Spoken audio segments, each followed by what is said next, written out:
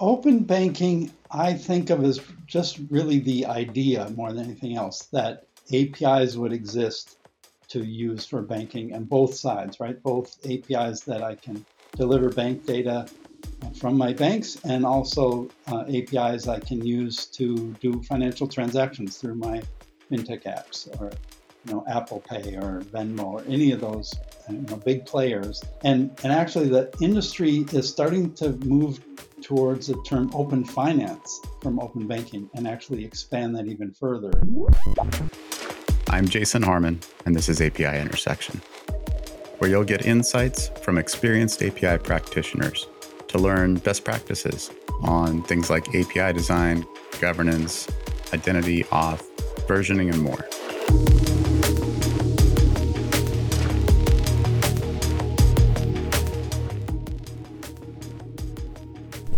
Welcome back to API Intersection. As always, I'm your host, Jason Harmon, CTO at Stoplight. And as of this week that we're recording this, so it may be a bit before you hear it, a part of SmartBear. So it's an exciting new feature. Hopefully by now you've already heard an episode talking about it. But I got to get used to how to introduce that. At any rate, I was actually just this week at a Fintech conference catching up with old PayPal pals and that sort of thing. And so I got Fintech a little bit uploaded in my brain, which is great because we're really honored to have Clyde Cutting today with us, who I don't even know how to describe the scope of what you're doing here, Clyde. So you tell us, what do you do in kind of the Fintech world? Thanks. I actually have worked with the big banks in open banking APIs for 5, maybe going on 6 years now. So really on the provider side of making customer data available securely to whatever financial application they're interested in using. Nice. So I know for Stoplight and kind of my day job, the last few years, especially with kind of pandemic kicking in, was this huge acceleration of opening up platforms, lots of APIs, especially we saw a lot in the financial industry as well as insurance. But I guess in that 5-6 years, give us an idea of, I guess, what you're referring to for folks who maybe aren't in the fintech space and don't hear about this stuff all the time. And B, how far have we come? Where is it going?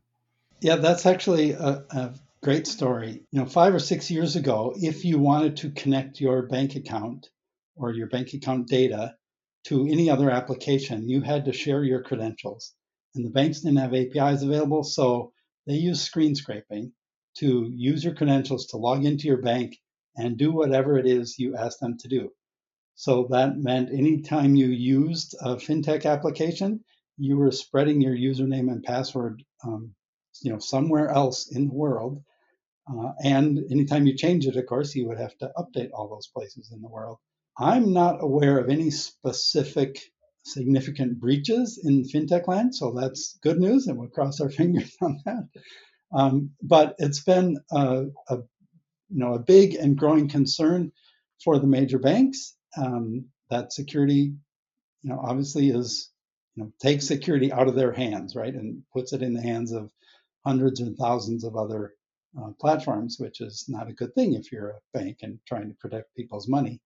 And it's also, of course, become a concern of the federal regulators, who I think in October of this year are supposed to issue, CFPB will issue some rulings or guidance on how banks should secure their information, or open banking interactions in general should be secured. And we expect that to include a upcoming prohibition against sharing of credentials for use of screen scraping.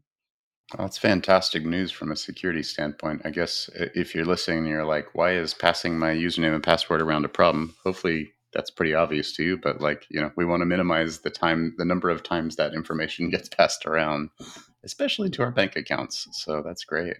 I guess when you refer to open banking, there's been, I have a weird view on it probably. I'd love your just idea of what that means in more practical terms. And I think you gave us some hints there that this is about banks opening things up, but are we talking about a standard? Are we talking about a framework? Are we talking about a toolkit? What's the practical assets that folks would interact with?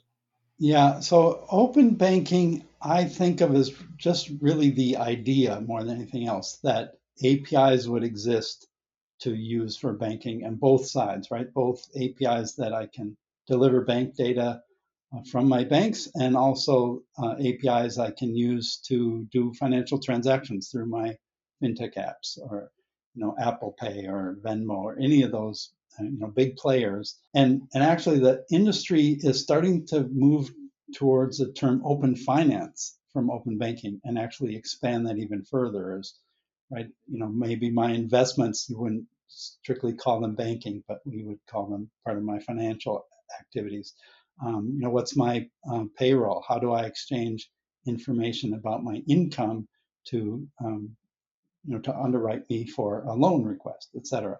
So I really think of it as the idea that we will use APIs to exchange data. Now, right on the heels of that, right, immediately or even upfront, is that they have to be secure, right? We have to use the very latest in OAuth or FAPI for financial higher grade of security level in financial world, et cetera. So tie those together, and that's where the Financial Data Exchange Consortium really has been trying to lead the US based industry to keep up with, or even in some cases surpass what the rest of the world is doing, both in terms of availability of APIs and their security. So if I'm working at, say, a financial institution and I've got to go, my project is to go build APIs, am I going to reach to one of these places to sort of follow a particular set of design guidelines or something? Well, the way the industry started, right, with screen scraping is that there were some large players that provided that capability. So if I wouldn't have to learn how to read the websites of the 11,000 plus financial institutions in the United States, I would go to somebody that has done that and can do that for me.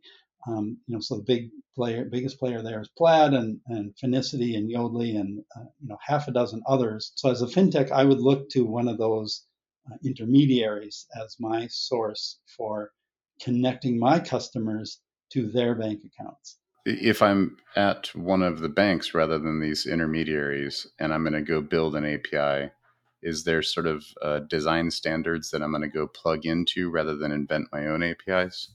Yep. Well, and that's exactly the role of financial data exchange. And the driver on the bank side, right, is that that's where the big security risk is for screen sharing and sharing of credentials. And so I've worked at a couple of big banks in this area, and that's really their major concern. How much screen scraping traffic are we seeing on our website? How do we move that off to APIs? So that question then is, what data are my customers' use of fintech apps scraping off the website, and how do I make that available in APIs? So Wells Fargo, that I previously worked at, was one of the early players, and there weren't really any standards at that time, and so they designed APIs that made sense to them and fit their fintech app customer needs. But they played a major role along with some of the other large banks in the U.S. To Chase especially has played a big role to establish this financial data exchange as an industry-led consortium, partially to answer that question: what are the APIs that we can deliver? What is the security concerns around delivering them safely?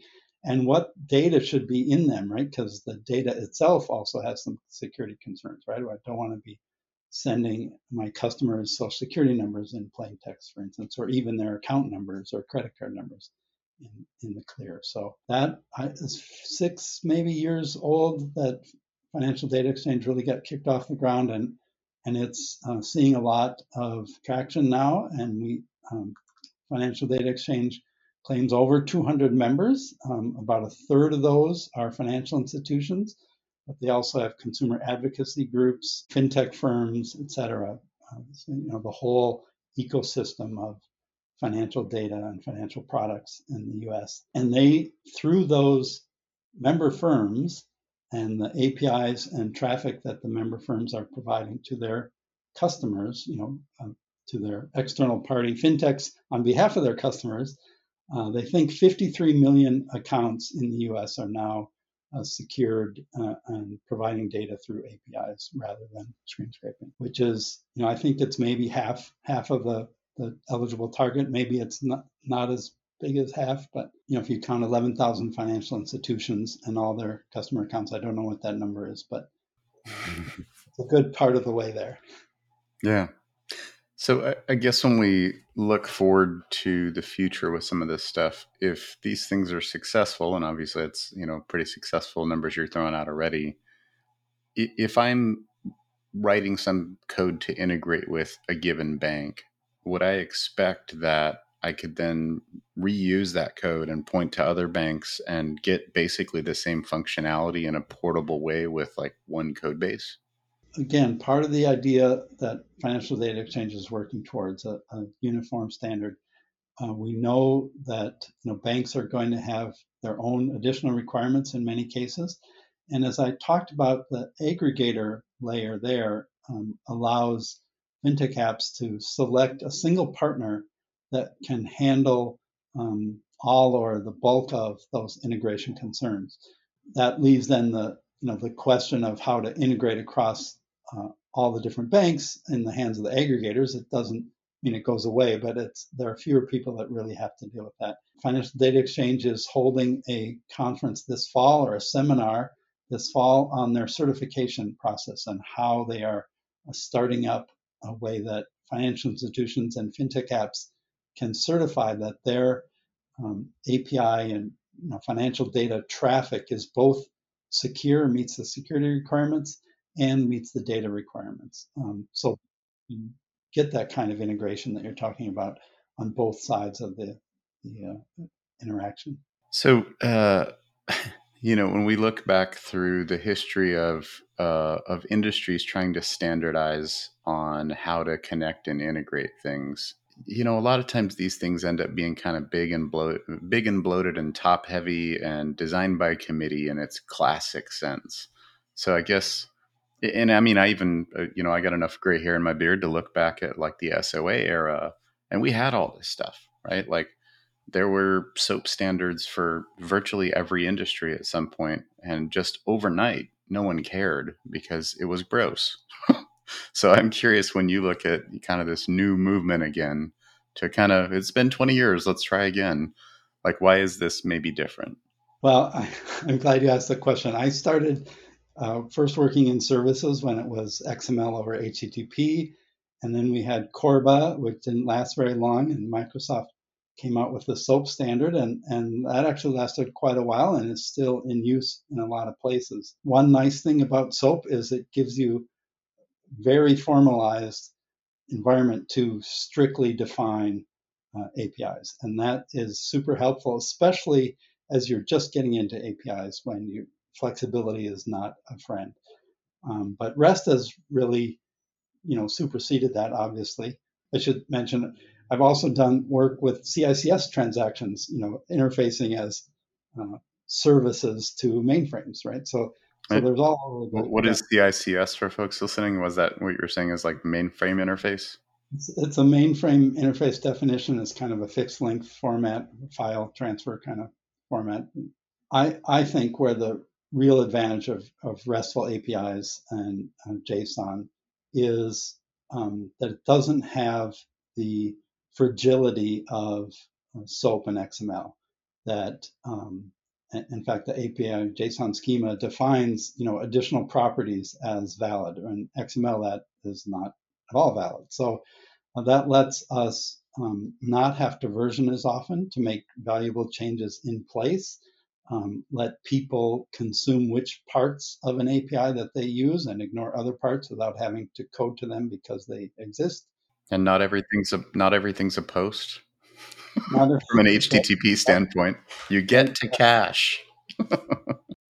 yep, right. That you get more flexibility in using different verbs, et cetera. And the resource orientation helps a lot too, that you can think of what you're interacting with as an object, right? If we think about object-oriented programming, it's an entity that I can think of as interacting with independently of the fact that I'm using APIs to do that. But here's an interesting thought, and this has been kind of like part of my talk track this year, is like reflecting on that era and seeing all these standards that came about, and lots of things got built on. Soap itself was prescribed to us by the largest companies who decided for the rest of us how we were going to communicate. And rest, I think, has become a lot more of a pervasive concept these days, in part because it's been sort of a bottoms up grassroots movement in a lot of ways. It wasn't a standard defined by anybody. It's not a standard at all, right? It's just a pattern that some smart folks came up with, and other smart folks jumped on board with. And even the conventions of what we say makes a good API was not determined by any big companies. Now, I'm not suggesting that I think banks should have a grassroots movement from developers to define how they do business, but I guess I worry sometimes with the emergence of these new big standards. And again, I think fintech's leading the way, banking's leading the way in some fashion. Um, do we have a healthy balance with sort of what developers need out of this versus what the banks need or what regulators need? That's an interesting question, and I would add to your historical view, right, that the rise of REST and flexibility in services kind of parallels the rise in open source, right? So it's in some sense it's Absolutely. open Absolutely. source It's all the same thing in terms of community building and decentralization. Completely agree. tool creation and developer support, et cetera. We didn't even have the term developer experience until quite recently. In terms of standards, that flexibility that we talked about in JSON is sort of what makes it palatable, right? So financial data exchange has, I was just looking at it the other day and counting up what our schema looks like. And we have a dozen different files with over 15,000 lines of APIs and entity definitions, et cetera. How do you deal with that kind of thing? Well, first of all, you don't implement all of it, right? Nobody's going to implement all of it. And an account has dozens, if not 100 different attributes that can be passed back. Each bank is not going to return all that data. Um, and so that's where, as a standard, it still retains flexibility that I can still implement what's important to me. If as a developer, right, or a fintech, right, I need one that's added to the FDX API recently is account open date, right? And if I'm checking my balance, I don't necessarily care when I have an account open date. But if I'm doing loan underwriting, that's maybe an important feature. And so for my use case of loan underwriting as a developer, I'm going to need to communicate with the banks on behalf of adding that piece of the standard to their API so that I can help them sell more loans. So if we turn our heads away from, let's say, developer community into, we got a consortium. There's a group of companies getting together and deciding essentially how to work together, how to work with the rest of the industry. And you've been involved in that pretty heavily. Um, what's hard about that, and what's made it work, right? Like, how did you get past? Because the track record of groups like this is not always great, right? It's often pretty ugly. Yeah. It's hard in different ways, right? So if we look at the world, Europe and I think Australia, maybe some other pockets, have really gone a federal route, right? So the standards are set by federal regulation, right? So that is not a model for increased flexibility. In North America, the U.S. we're waiting on standards. We think that the regulators will defer to FDX or other industry groups rather than set it all in stone in the U.S. Given the example of 53 million customer accounts that are now exchanging data securely instead of through screen scraping. And in Canada, it's a little bit of a mix. They are looking to FDX standards, but they have set more firm regulations about banks shall use this standard and do so in this way. And I'm not a Canadian expert, but they're a little bit ahead of the U.S. regulators in terms of enforcing the standard or stating that the standard should be followed. I think you make a great point that, like, to some extent, the worst case scenario is that government determines technology standards, and that we're better off coming together as companies to do it. Um, I guess in the course of coming to decisions together, like, what's difficult about that? And I guess where my head is at is, if I'm working in a different industry vertical and looking to this big movement in fintech, how can we emulate some of this success for other industries?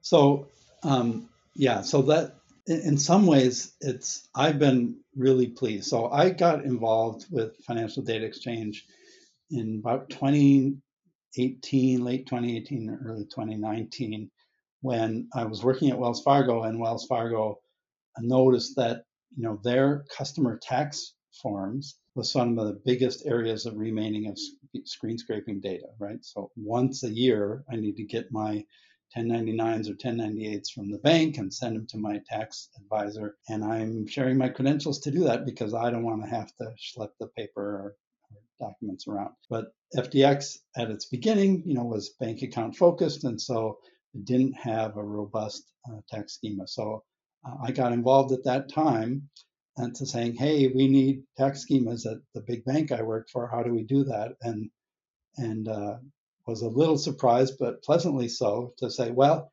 you build them and tell us what they are, and we'll adopt them, right? And that in the financial data exchange case, right, is very different than what I've seen in ISO standards or IETF standards or W3C standards, where it's international and decision making can take years, and standards are implemented and followed even for years before they're officially approved, et cetera.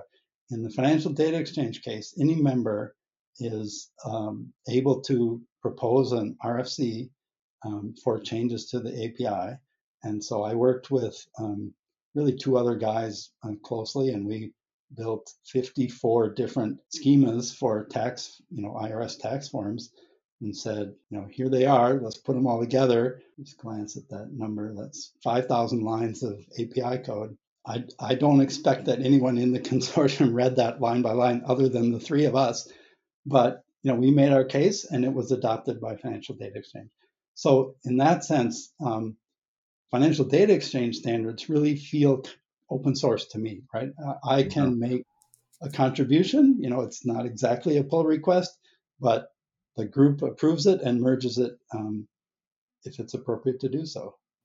I love that. I think that's exactly, I think, what I was fishing for in all of this is, like, how is this different than, I think, W3C, IETF, some of these things where it's like, yeah, big, long, complicated, designed by committee things. But yeah, three smart folks who do this for a living getting together and agreeing on some things, and then the broader group giving it a, cursory review and going, yeah, this looks good. Like, Yep. that's how good stuff happens, right? So it sounds very promising.